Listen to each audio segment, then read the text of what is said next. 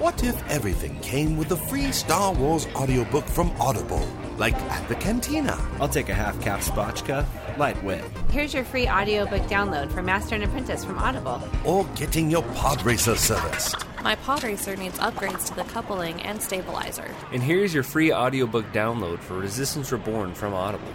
Life in the galaxy doesn't work that way, but there is one place you can go where you can get a free Star Wars audiobook from Audible.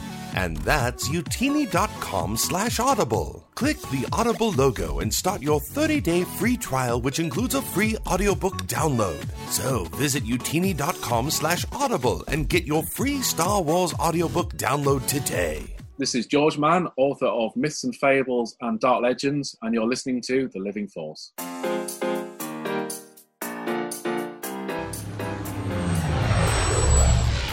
Welcome to the Living Force Podcast. The Force is with you, young Skywalker. But you are not a Jedi yet. A Utini production. Darkness rises and light to meet it. Episode 67, interview with Star Wars author George Mann. I have been expecting you. On this episode, the Utini team talks with George Mann, author of the new Star Wars novel Dark Legends. Impressive. And now, here are your hosts, Eric Eilerson and Dr. Charles Henkel.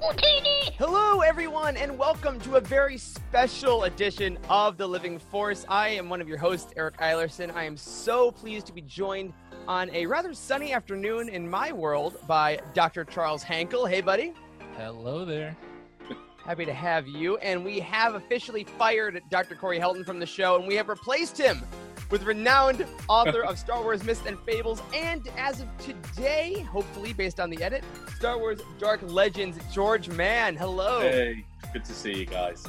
Oh, so happy to have you back on the show. We were lucky enough to talk to George last year when Myths and Fables came out and blew us all away. And when we heard Dark Legends was coming out, we couldn't wait to have you back. So we are so stoked to talk to you about this new, really fun, cool collection of unique Star Wars stories. I mean, this is quick, I feel. So, you mean quick after the last one? Yeah. Yeah. I mean, I guess the thing is, we didn't really stop. We just had so much fun doing the first book that there's the special edition coming out as well, and I think the cover went round on Twitter last night as well. Yeah. The Lucasfilm panel for San Diego Comic-Con at Home went out, and that's got 6 extra stories in it. So we kind of went main book, 6 extra stories, and then we kind of just went, let's just keep going and do what we kind of talked about originally as a Halloween type book, which is what turned into Dark Legends. Which is absolutely fantastic. I mean, I know that, again, barring the larger issues of the world right now, we would all love to be at Galaxy's Edge picking up those extra 6 stories, but at some point, we'll get around to there. I'm sure. Absolutely. Now, speaking of the last year as a whole, a lot has happened since Myths and Fables dropped, both in the world, in Star Wars world, Star Wars publishing. I mean, it's hard to imagine that was only a year ago. I want to ask, start, how has your personal career changed since becoming part of Star Wars? Ooh, good question. I mean, I'm very happy to say things have been on a kind of what feels like an upward trajectory for me, writing-wise. I mean, Myths and Fables was my first, obviously, Star Wars gig, and going straight into Dark Legends felt like, I must have done something right if the guys, which was the best, bit of validation, I suppose. And I have to say, the Star Wars community has been so welcoming and so kind about the book, and thankfully people seem to have enjoyed it. So it's that's been a real boost. And yeah, I mean, I've carried on doing my own writing as well. So I've got kind of some original novels. I've got an original comic series. Actually, a couple of TV shows based on some of my books are in the works at the moment as well, which is really exciting. So yeah, although, obviously everything that's happened in the last few months with COVID has been a setback for everyone. Sure, yeah. Industry. And, I'm not immune to that, obviously, as well. I mean, I'm lucky. I'm a writer. I work from home most of the time. So, right. It's not been a big system shock in that sense. But, comic stores were shut. so comic publishers were shutting and or putting projects on hiatus because they had no outlet for them. Barnes and Noble weren't open, you know, so there wasn't a lot of book publishing going on. And at one point, I wasn't even sure if like Dark Legends would make it out on time because we didn't know what the landscape was going to be like. Right. Whether there were going to be bookshops open to receive it and sell it. But thankfully, you know, we've got to a place where publishing's kind of starting back up again now. So yeah. So it's been a up and down year, really, I think. Yeah, and it's been wild to watch that from our point of view too. I mean, like you mentioned, the book publishers, like the Shadowfall Barnes and Noble edition didn't get released because they didn't know if it was going to be open. The comics, like you were saying, because you're obviously also a comic writer, like the whole industry has just kind of now finally restarted. Obviously, all the High Republic stuff being pushed to January has been wild, but we are definitely glad that Dark Legends is going to brighten up and spookify July a little bit. I think we definitely all need it. Yeah. Definitely. And kind of speaking of the spookifying, so, you know, Myths and Fables and Dark Legends, they are a similar format in that they're these short stories. But the stories themselves are really, really different as far as the tone goes. So how different was it, you know, writing these stories as opposed to your first go around with Myths and Fables? Good question. I guess it was a similar process, but we were calling on different kind of inspirations. So like Mike Siglain, who's the creative director at Lucasfilm Publishing, he's a huge horror fan. And we share kind of enthusiasm for like Universal horror, for Hammer horror, you know, classic ghost stories. So we had a lot of the same touch points.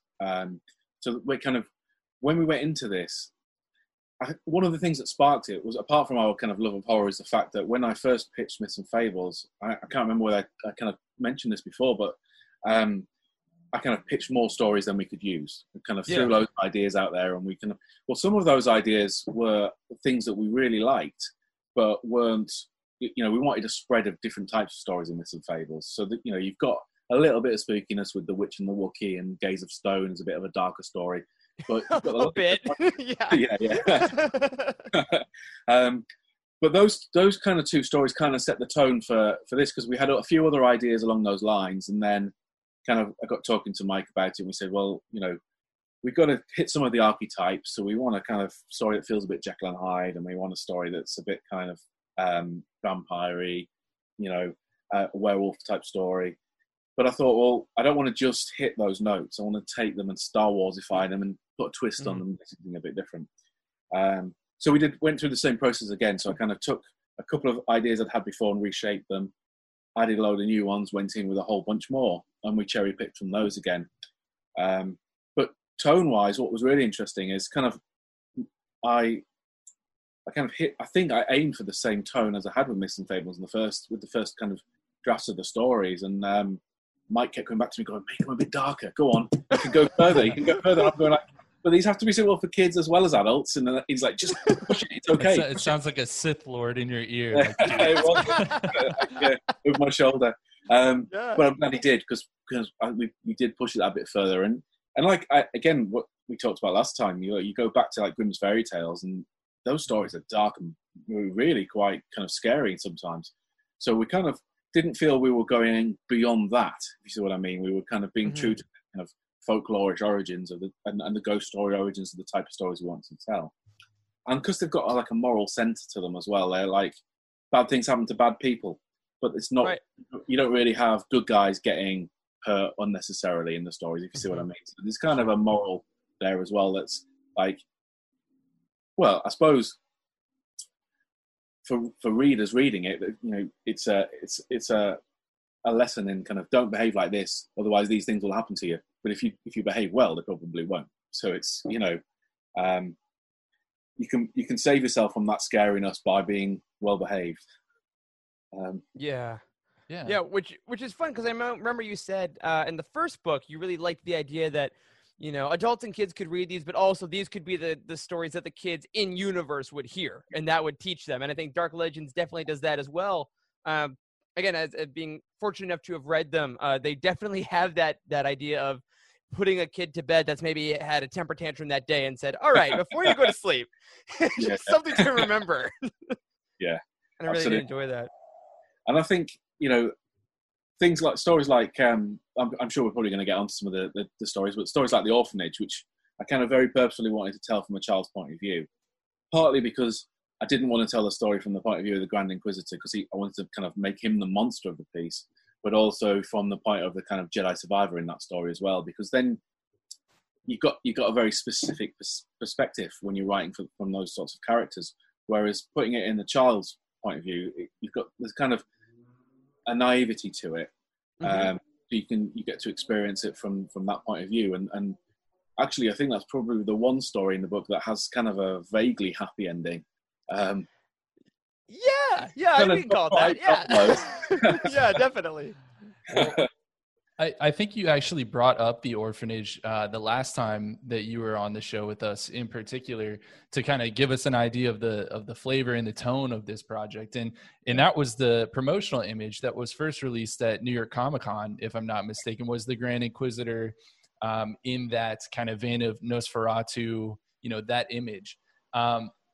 And you just mentioned a few minutes ago that you're a big fan of the old like Hammer films and those horror stories. Is there any particular connection you have with those stories, or is there one that like is your go-to, like that you have just always loved above the others? Ooh, that's a good question. There's a couple, really, I think. Not necessarily Hammer, but kind of old school horror. Actually, particularly the British school as well. I don't know how well you guys know this stuff over there, but obviously you know Christopher Lee and right, Cushing and kind of and their friendship and professional capacity. But there's a particular film called Night of the Demon, which I absolutely adore. I think it's called Curse of the Demon in the States. I don't know if you've seen it. It's Dana Andrews, and it's from the 50s. It's like a black and white movie, and it's based on M.R. James' Cast in the Runes is the short story it's based on. And it's phenomenal just because the level of tension that goes through it. You hardly ever see the monster in it. There is a demon creature in it. It's essentially this. It's a spoiler, but it's like a 70-year-old movie. So, yeah, we'll allow it. Yeah. The embargo is up. The kind of story is about like a black magic pagan curse. Essentially, it's all very subtly done. Like an American reporter comes in, who is a debunker. His job is to debunk people who claim to have kind of black magic or occult powers. And he goes up against this guy, Carswell, who has this he gives him a slip of paper with some runes on it, basically, which once it's been given, the only way you can get rid of it is to give it back to the person who gave it to you. And otherwise this demon is going to come for you. So the whole film is about him basically unraveling because he knows this thing's coming for him and he's trying desperately to trick the guy to have the thing back. So while we didn't reference that story particularly in the book, what I did want to do is get that sense of tension in some of the stories, that kind of things are going wrong, and actually in some instances, as the viewer or the reader in this case, more than the characters, and know that the danger's there, and one of the things about this kind of horror story is that idea of watching someone fall by degrees. They make a bad decision, and they, at first they could kind of walk back from that, but then they try to put it right by making a worse decision, and it becomes this kind of trap that they fall into. And as the reader or the viewer, you're kind of going, no, don't do it. Oh, you've done it. And that's kind of how I kind of see the path to the dark side. That it's the road of good intentions. That you're constantly trying to make these decisions, and they feel like small decisions at first. Oh, I could just, if I use that little bit of dark side power just to defeat my enemy, who's the real villain here. Yeah. Then actually, I've just used a bit of their own power against them, and it just opens that chink, and then suddenly it becomes. I mean, we've seen it time and time again in Star Wars. It's that that road. So I wanted to kind of get some of that in there as well, and that's something that comes out of those films. And there is another specific example. There's a classic kind of monkey's paw. I can't remember which one it is. film with Peter Cushing as a shopkeeper, a curio shopkeeper, and basically the things that people come in and buy are cursed objects, and you then get their story. And that's kind of what I wanted to do with the Doc Ondar story here, and kind of that idea of the curator who's a bit knowing and lets people damn themselves in the way we've just described. Absolutely. And yeah, I mean, I was just going to say, I'm looking at the beginning, and it reminds me, like, Buyer Beware, Gilded Cage are definitely stories in Dark Legends that are kind of everything you're just saying. And I wanted to ask about those kinds of stories. It seems that Dark Legends is full of stories that are very much about the villains, quote unquote, kind of creating their own demise, like you're saying. Like, they'll make a choice and they'll go further, and it's kind of like we are the ones that make our own horror. Like, there are some monster tales for sure, but as opposed to Myths and Fables seem to be a little more about some external forces, like the Vader story being the boogeyman and things, whereas Dark Legends is more of we make our own prisons and things like that. Was that something that was very important to you from the start of writing, or is that also a direction where Michael was like, hey, you can make it darker by just having this guy destroy himself? No, I don't think we ever talked about that. I think it was that's something that I kind of brought to it, because I from my point of view, I always think, no one is an out. I mean, yes, in fiction there are out and out villains, but even someone like Vader isn't an out and out villain. As proved by what happens at the end. When he redeems himself. Also a spoiler from an old movie. Sorry, everyone. Yeah, exactly. But I think so. Shades of Grey, and yes, there are monsters. There are monster stories, of course. But actually, yeah, I think most villains fall into that trap themselves, or they make themselves into who they are. And actually, that is a theme that keeps coming back in these stories, isn't it? It's in the Exegol story as well. It's that idea of I'm leading myself down this path because I'm so fixated on achieving this that I'll do whatever's necessary. Yeah. Oh man, I am holding my mouth shut about that Exegol story. For all you reading it, yeah, it is definitely, again, one of those cases like you're saying, where as the reader, you put these beautiful breadcrumbs in that we can see. Wait, is this? And then you can't stop the character from going down that path, and it is that one of those wrenching nightmare stories for sure. Yeah, and what the interesting kind of, I think probably the story that is the most kind of opposite to all of that really is the Vader story, predecessor.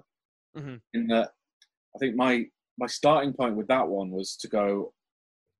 In the movies, we see Vader kind of like force choking people left, right, and center. Imperial Officer B says something, gets choked. Someone else steps up to the plate, takes his place. Yes, Lord Vader, I'll sort it all out. Right. And I've always come away thinking those people must live in abject fear, like absolute terror, because if they say the wrong thing, they're going to get choked to death. What is the impact of Vader when he's not there? These actions that seem quite flippant. He does it and then he marches off, and we never address it. We never go back to it. And I was kind of trying to work through what is the psychological impact that has on those other people who work on that Star Destroyer, and how they feel about it, which is kind of where predecessor came from, that idea of this guy who, again, I guess it becomes a self-fulfilling prophecy in the story, but it's kind of not his fault. He's unraveling because of what's been going on around him, and ends up kind of, well, it's on the cover of the book. He ends up getting choked by Vader, Right. But and again, the path is very similar in the sense of, like, if he could have stopped that happening, but this time it was more an outside influence affecting his judgment and his, on what's going on in his head. So kind of slightly different approach. Yeah, sure. Definitely. Yeah, that's fantastic. I'm so excited about this project, just overall. But George, we have a friend in common, right. Mr. Kevin Scott, who is a friend of the show. One of our favorite writers that we've talked to as well.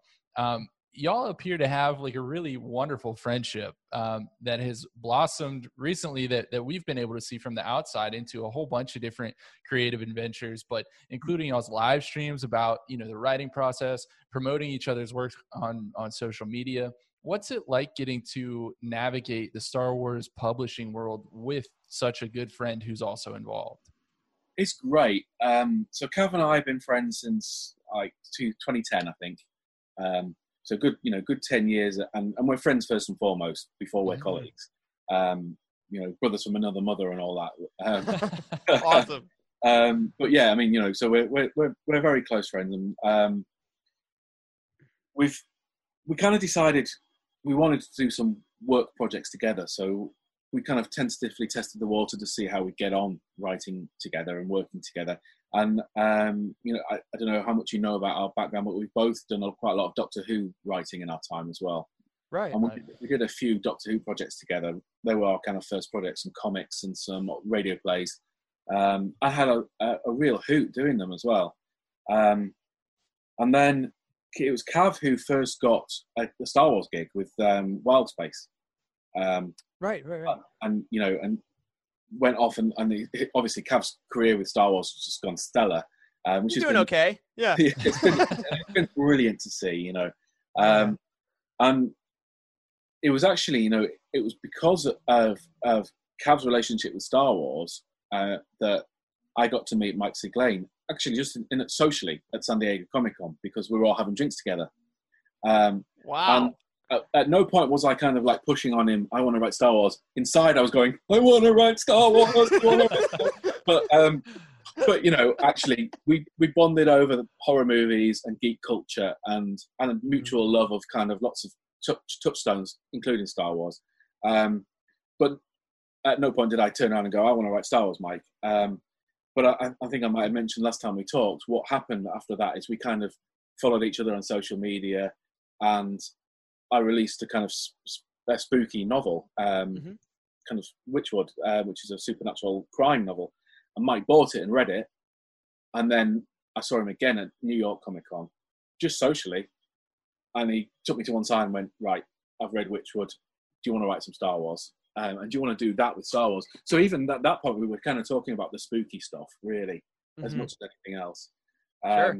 So Cav was absolutely fundamental to my introduction to kind of writing Star Wars professionally. And we'd love to do some Star Wars together as well. That's something we keep talking about, and I'm sure will happen at some point.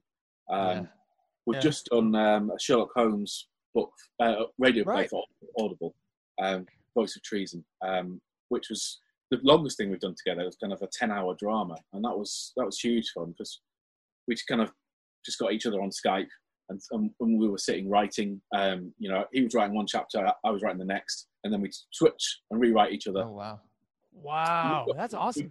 We got to a point where we just trust each other so much that there's no kind of ego in it. We'll just overwrite each other to make it better, and it becomes a stronger thing because we've both had an input to it, and it's got both of our voices in it. So yeah, it's great. It's he's a mate and a colleague.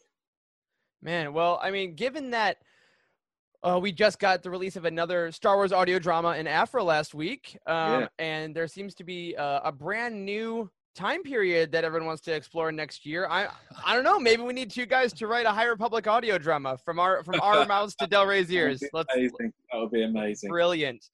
But taking a quick detour from Star Wars for a second, you have, like you've been saying, continuing to work on a bunch of other projects this year. Like you just had Engine Word #1 just came out. You're writing comics. You're writing all kinds of other stuff. Everyone go pick that up, by the way.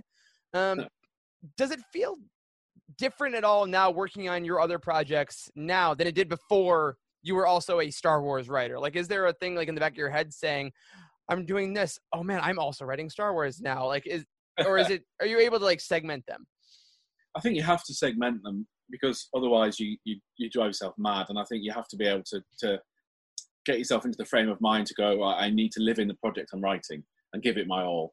But there's definitely, like Engine Ward is a prime example. It's kind of a science fiction story. It doesn't really bear any relation to Star Wars, but there's definitely been people who've been checking it out because they've read Myths and Fables.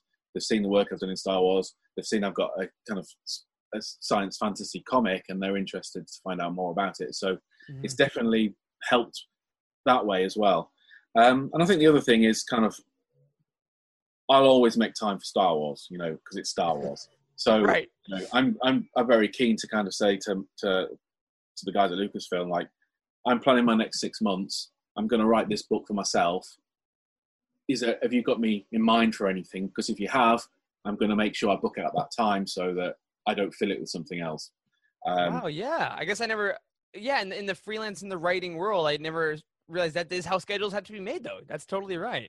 Yeah, I mean, you're lucky if you can see 6 months into the future as a full-time freelance writer, because, you know, that projects roll like that. But, yeah, you know, I'm never going to turn down a Star Wars project, even if I'm writing something else and Mike calls me up and says, do you want to do this Star Wars project?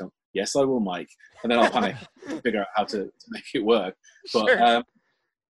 But yeah, I mean, to have an ongoing dialogue and build a relationship with those guys is perfect. And they're wonderful people to work with at Lucasfilm. So building that relationship, so there's a gig there.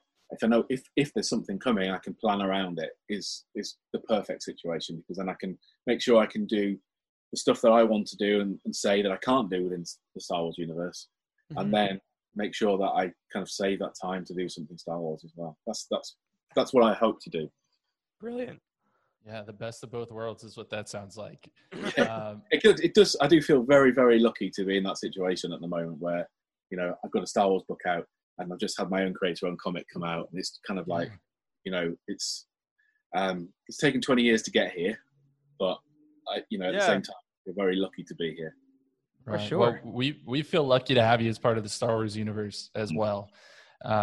You know, getting back to Dark Legends a little bit, we talked about how these stories had kind of a darker twist, but are there any tales that you wrote for this project in particular that you kind of surprised yourself with either how dark they got or a turn that a character took or anything like that? Oh, let me think. I think, well, The Orphanage, I know we've talked about it a lot already, but that was the story that kind of surprised me, in the sense that it was the story that unlocked the whole book.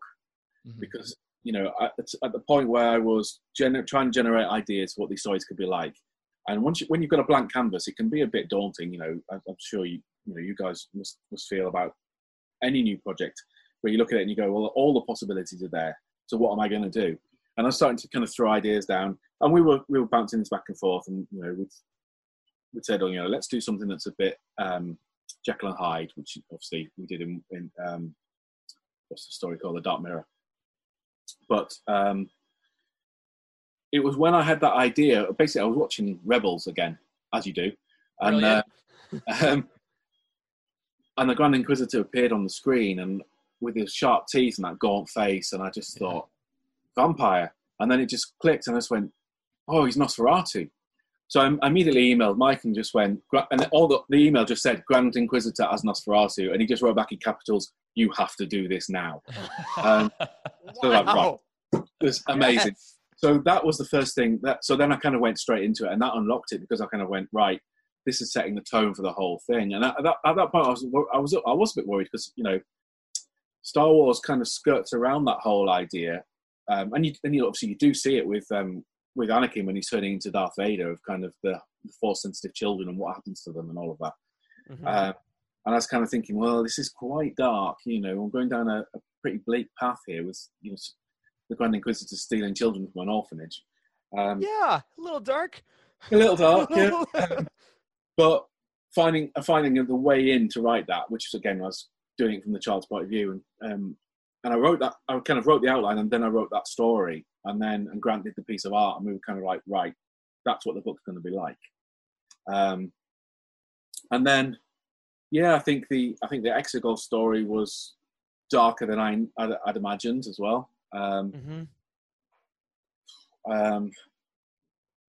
All of them, really. I mean, there's not much. There's not much go there. Our working title for the book was Siths and Legends. Joking forever. I tell you what, I wish it was like in comics, you know, where you get a second printing cover, and there's a second printing of Dark Legends, limited run, Siths and Legends. That would be. So I knew all these stories were going to be leaning into that, you know, into what makes Sith tick, what, you know, and trying to look at the different aspects of the dark side. you got the Night Sisters, of course, as well.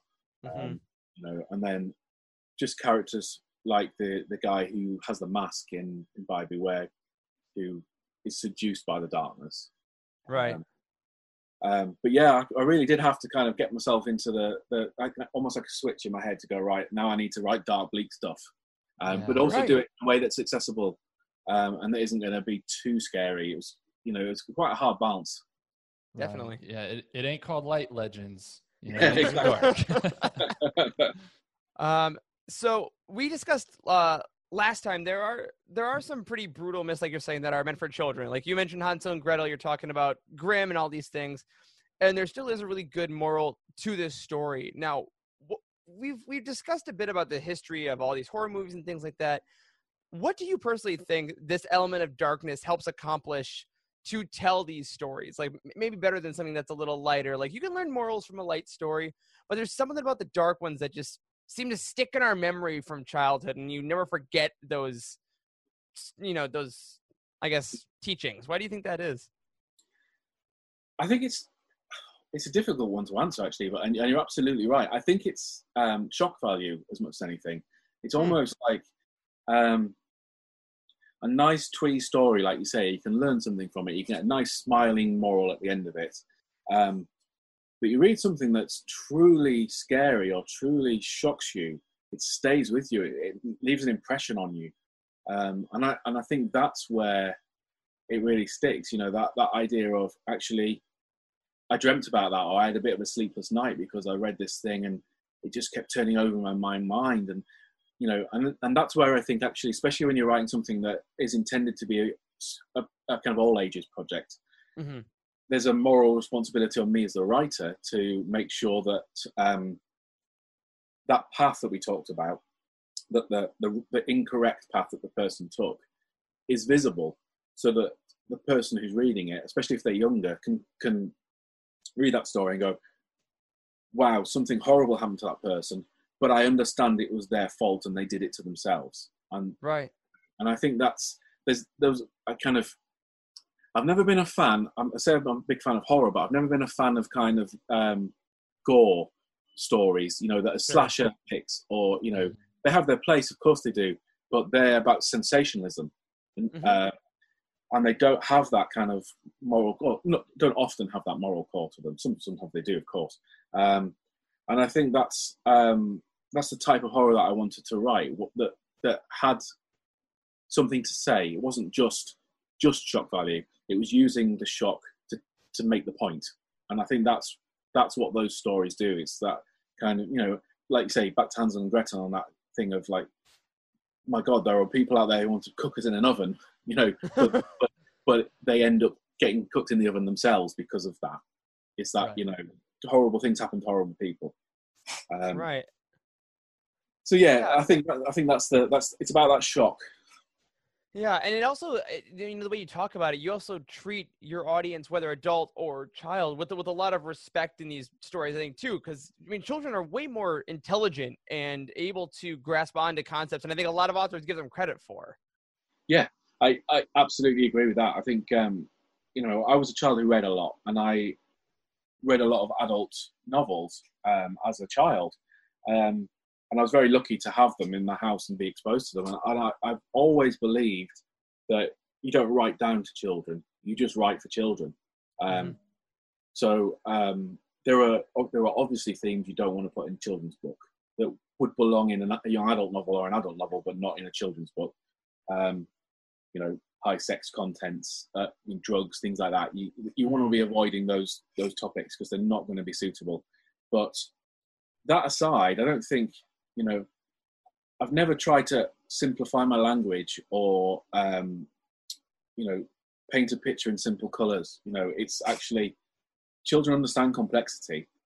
And actually, if there is the odd word in there that they don't know and they have to look it up and they learn that word, that's got to be a good thing. That's how I learned words when I was young. I mean, that's what you do. That's how I learn words now, frankly. Yeah, exactly. I mean, there's a writer, probably typically I haven't got one on my shelf, but in the UK, when we were kids, we had these Doctor Who books called Target. And And they were basically, this was in the days, because I'm old, these are in the days before home videos were a big deal. So a lot of the old Doctor Who episodes had been trashed or just weren't commercially available. So you could watch the new Doctor stories that were on the telly, but you couldn't see past Doctor stories. And the only way you could get them was to read the novelizations. And the guy particularly who wrote a lot of these, called Terrance Dicks, died recently. And there's a whole generation of British writers who grew up reading Terrance Dicks books, and he basically gave us a lexicon. So we learned words like capacious. That's the one, the Doctor had capacious pockets. And every time I'm reading a book and the word capacious comes up, I always know that person read Terrance Dicks as a kid. It's like a little, Wow. And Cav's the same. He grew up with these books. And I think that was, there were lessons to be learned for me from those books, because Terrance Dicks never talked down to his audience. And he used complex words, and he told complex stories in a really clever way that was still accessible. And if I can get anywhere close to half of what he managed to achieve, then I feel like I'm doing the right thing. Of course. Amazing. And I mean, we're all here for a similar reason. I mean, George Lucas with the entire Star Wars story that he had a hand in, like, yes, there are very simple ideas that he put forward, but they are presented in a very complex fashion.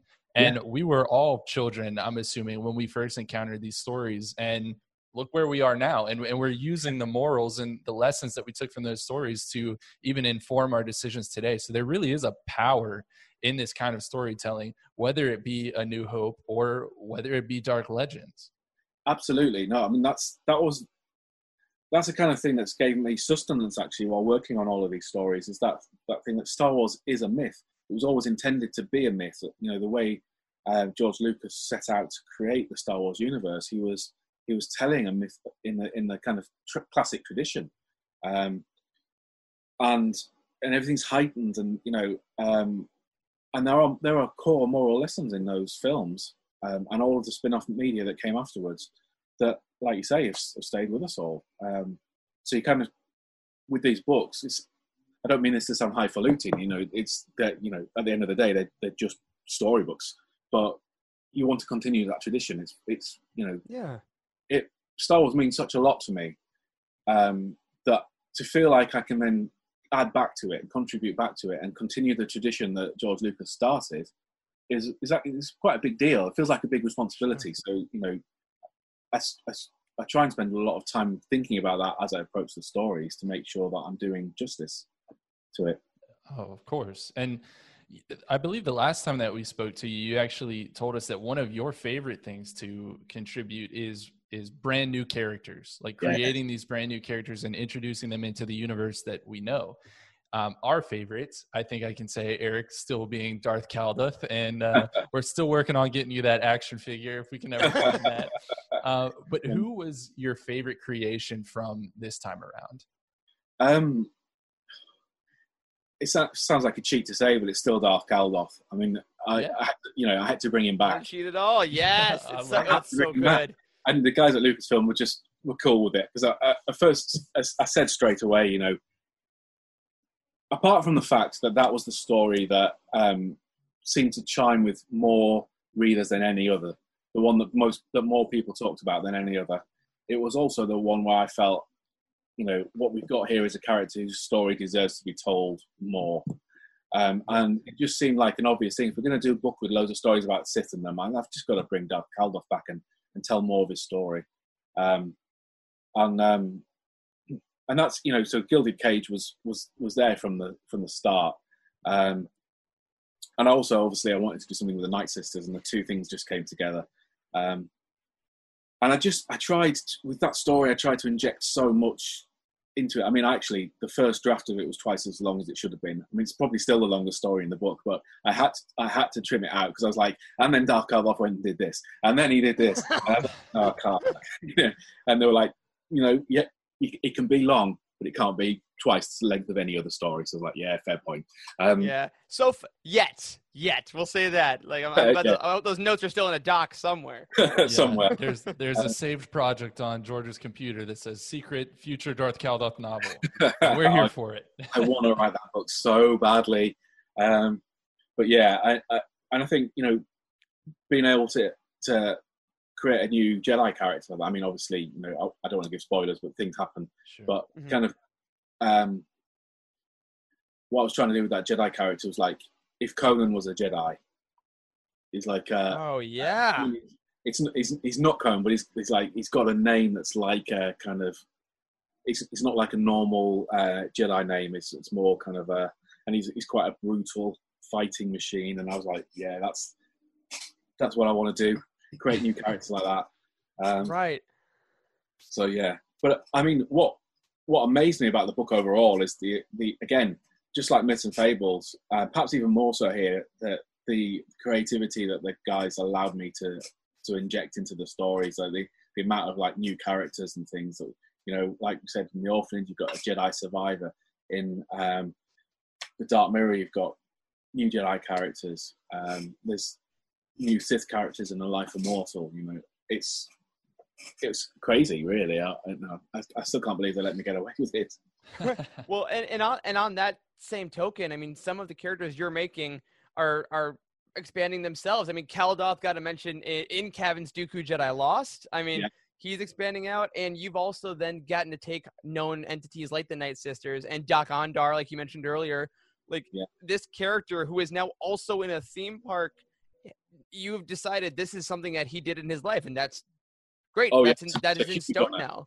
So, like, what is that like? Kind of to mirror the new characters, to realize that these large storied characters now have events in their lives placed there by you. Yeah, it's mad. It's mad. Like again, talked about responsibility, but there's a huge sense of responsibility when you approach a character that, I mean, there's a Vader story in it. I got to write Vader again. But and then you're right, like Doc Ondar. Well, the amount of work, I've seen the work that the Imagineers put into creating Batuu. I've been lucky enough to kind of see a lot of their documents, and they poured hours and hours and hours, between them, thousands of man-hours into creating the background for Batuu.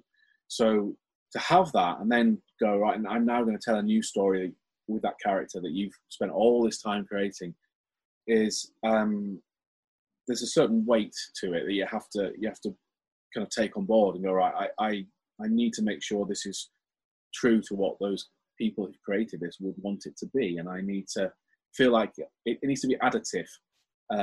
You can't diminish that character in any way. You can't do something that makes them feel less exciting than they already are. You have to do something that makes them more. So yeah, it's quite a thing. Luckily, something I've had experience of before with things like Doctor Who, where it kind of, right, you can never quite get past the first moment when you sit down and write, the TARDIS or the Doctor, and it's the same with Vader, Vader and the Star Destroyer, and and you're going, wow, okay, take a breath, walk away, make a cup of tea, come back to it, and then you almost have to put it aside, because you almost have to go, right, but my job here now is to write the story. I can't get hung up on the fact I'm writing a Vader story. I have to just write it. Mm-hmm. And there's the way I do that is to go, right, it's just the first draft. It doesn't matter. I just got to tell. Almost like I just got to write it, and then it can go back and be corrected. And Lucasfilm Story Group can take a look at it and give me some feedback, and then I can polish it until it's right. But it doesn't have to be right the first time, because if you get into that frame of mind, you'll never write it because you're so scared. Because again, it's a character that's loomed large in your life for however long you've been alive.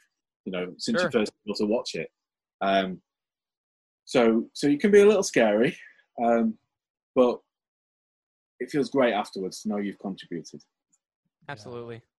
Man, George, you're making me want to get back into Doctor Who. I kind of fell off a little bit after Matt Smith, but maybe I'll get back around to it. I mean, it's baked into my psyche from childhood over here in the UK. But yeah, lucky enough to do. I wrote 2 novels. One was a Matt Smith novel, and one was a War Doctor novel, so set during the Time War with John Hurt's Doctor, which was huge fun. What a performance that was, even in just that small amount of time. Yeah, it was amazing. Whew. Beautiful. So last time we talked to you, you mentioned that your son, who actually is a massive Star Wars fan, helped you with brainstorming and developing some of the ideas for Myths and Fables. So was it similar at all this time around? And even if it wasn't, how do you think having that kind of multi-generational input helps to develop effective myths? Ooh, you're asking some great questions. So it was exactly the same. I went through the same process of kind of, I've got a core of an idea, James, and I want to bounce it around off you. And, a prime example of that, something he added actually, is in the Blood Moon story.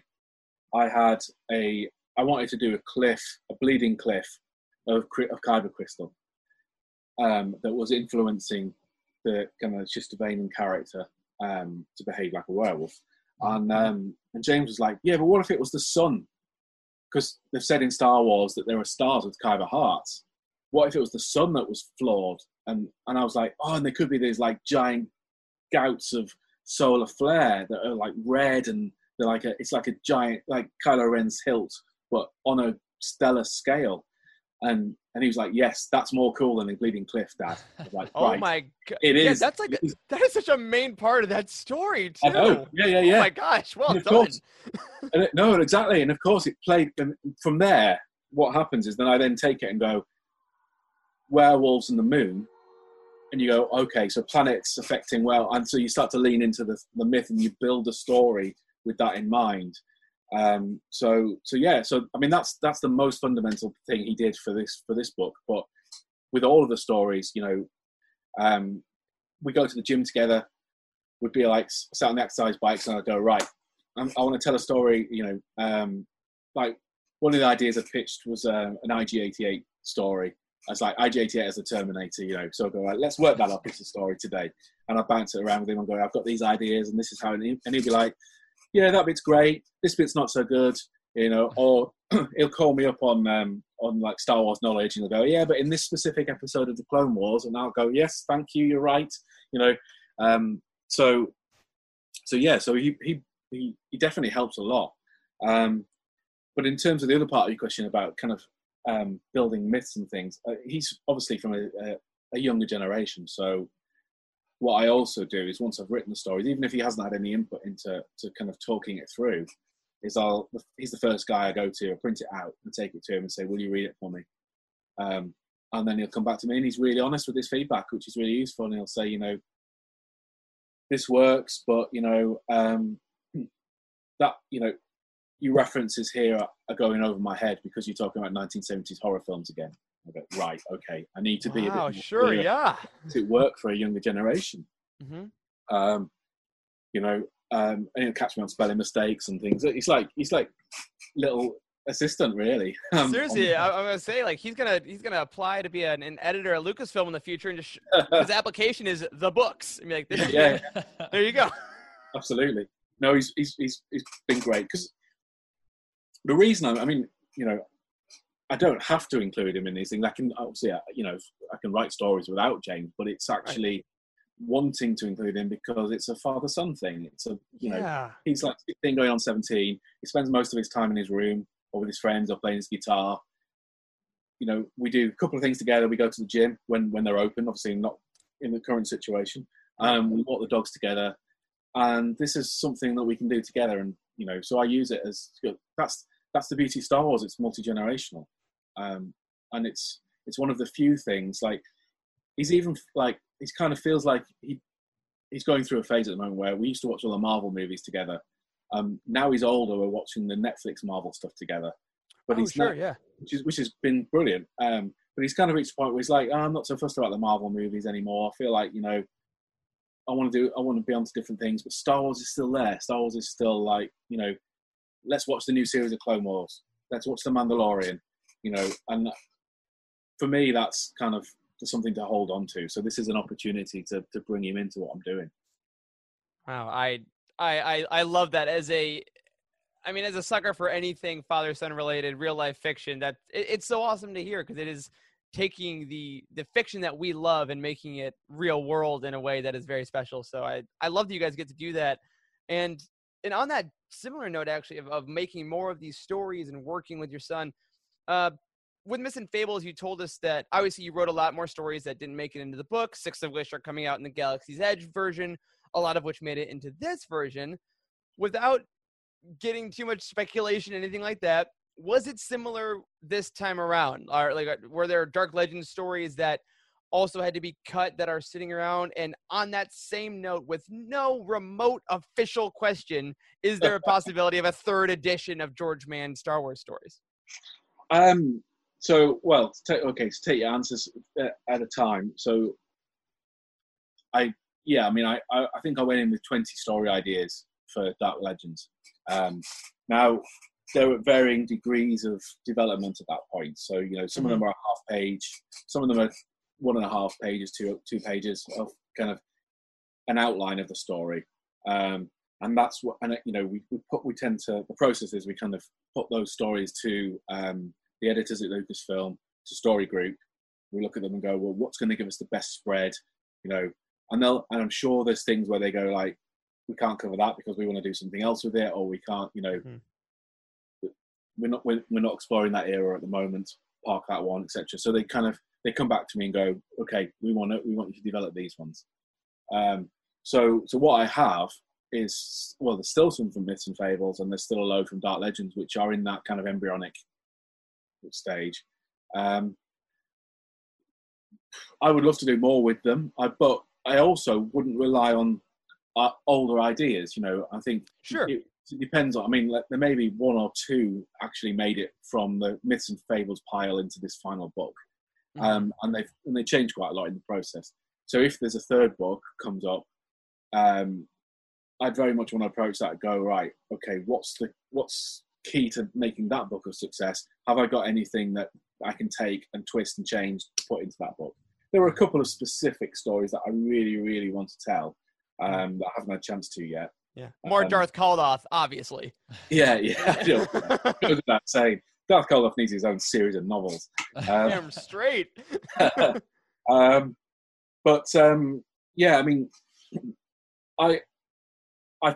told them I want to do more. We'll see. I think we'll have to see how this book goes, I suppose, as well. Myths and Fables seems to have done very well. I'm hoping this book's going to do very well. Obviously, the world situation is slightly different at the moment. A bit. I don't know how it's going to affect things. I think certainly Mike has been encouraging, if not in specifics, about more books in this series. Mm-hmm. Certainly in terms of he said, you're going to write more Star Wars. So what a sentence to hear out loud. So hopefully, the right projects will come up, the right situation, the right timings, and some things will happen. But I know certainly, the indication from those guys is they're happy with the stories and they like the stories. So hopefully that'll lead to more Star Wars. We'll see. No question. Yeah, I think we have the same hope. So to kind of wrap things up a little bit, last year when we talked to you, we ended things with talking about the legacy that you hope to have or hope to leave on Star Wars. This year, we want to ask you something a little bit different. It's a huge time for Star Wars publishing in terms of having new writers, new stories. We have the entire High Republic coming up. We just heard about the Empire Strikes Back version of From a Certain Point of View with just a ton of new people. Yeah. How do you think that this time in particular in Star Wars publishing is going to be remembered with all of this newness? Writers, mediums, stories, all of it. It's a good question. I think what I'd like it to be remembered for, I think, is that Star Wars is for everyone. And what we're seeing is the publishing, in all its many forms, comics, adult novels, children's novels, is embracing diversity of voice. I think that's really important. The Star Wars universe is broad enough and wide enough to represent everyone. And we need those voices to be to be telling us stories in the Star Wars universe, because then they're going to bring a different perspective. They're going to bring something new. They're going to add to the overall kind of the meta story of Star Wars. So I think that's a really important step, and I'm glad to see that seems to be happening more and more. But then I think on top of that, I think it's a time of innovation as well. I think, we're in a pause between movies. The Skywalker series is finished. We don't know what's coming next. We know things are in the pipeline, but we don't know what's coming. We've got a few years. So publishing is going to be carrying the torch. Publishing and TV, obviously, which I'm really excited about what they're doing. But publishing is going to be carrying one of the torches of Star Wars. And I think, the stuff that Cav's involved in with High Republic, hugely exciting. I hope that it's going to be as successful as it should be, and that it continues for a good long time. I've obviously waved my hand and said, in the future, I would love to contribute to that as well. I'm sure everyone else is doing that as well. But what I love about what they're doing with the High Republic is it's that whole thing that we were talking about earlier about introducing new characters and new voices and looking at things from a different perspective. And I think that's going to keep Star Wars feeling fresh and new. It's a new EU, essentially. There's no better way we could say it, honestly. That's when, our whole philosophy at Utini and Living Force is that the expanded universe is just that. It's something that expands, and it is expanding the fictional stories. It's expanding the base of people, like you're saying, that get to write and get to create. And the future literally couldn't be brighter. I mean, I even think back to the High Republic announcement. There was like a big YouTube video that got millions of views for a book for books. Like, that's incredible in 2020. Yeah, absolutely marvelous. Well, we can't wait for that. We're so, I know we keep saying it, so thankful to have you writing these stories. They're really special. They're really something, and we really hope to have you back on the third of these books, or better yet, when the Darth Caldoth trilogy is finally announced. Someday. Or, even if, God forbid, there wasn't a future project, George, you have a standing invitation on this podcast. You're an absolute pleasure to talk to. Likewise, guys. I always enjoy it so much. That's a real pleasure. So glad. Well, before we let you go, tell everyone listening now, let's see, what you are able to announce that's coming up. What of your work can they pick up, and where can they find you online? Okay, so best place to find me online is on Twitter. It's @George_Mann. Coming up, Engine Ward has just launched. You mentioned Engine Ward issue 1. It's a 12-issue run. It's tied to the Zodiac symbol. So every month there's a new issue, and it's tied to the Zodiac period that month is in. It's going to be an evolving story. Awesome. What else? Obviously, Dark Legends is out next week, Tuesday, or today, if you're watching it today. I think that's probably it I can talk about at the moment. Lots of other things in the pipeline. I never get tired of hearing that answer. It's one of my favorites. So we will be bringing you the news of George's work. Obviously, stay tuned for that. And once again, George, thanks for coming on. Thank you very much. There is no hatred. There is joy. There is no division. There is union. There is no apathy. There is passion.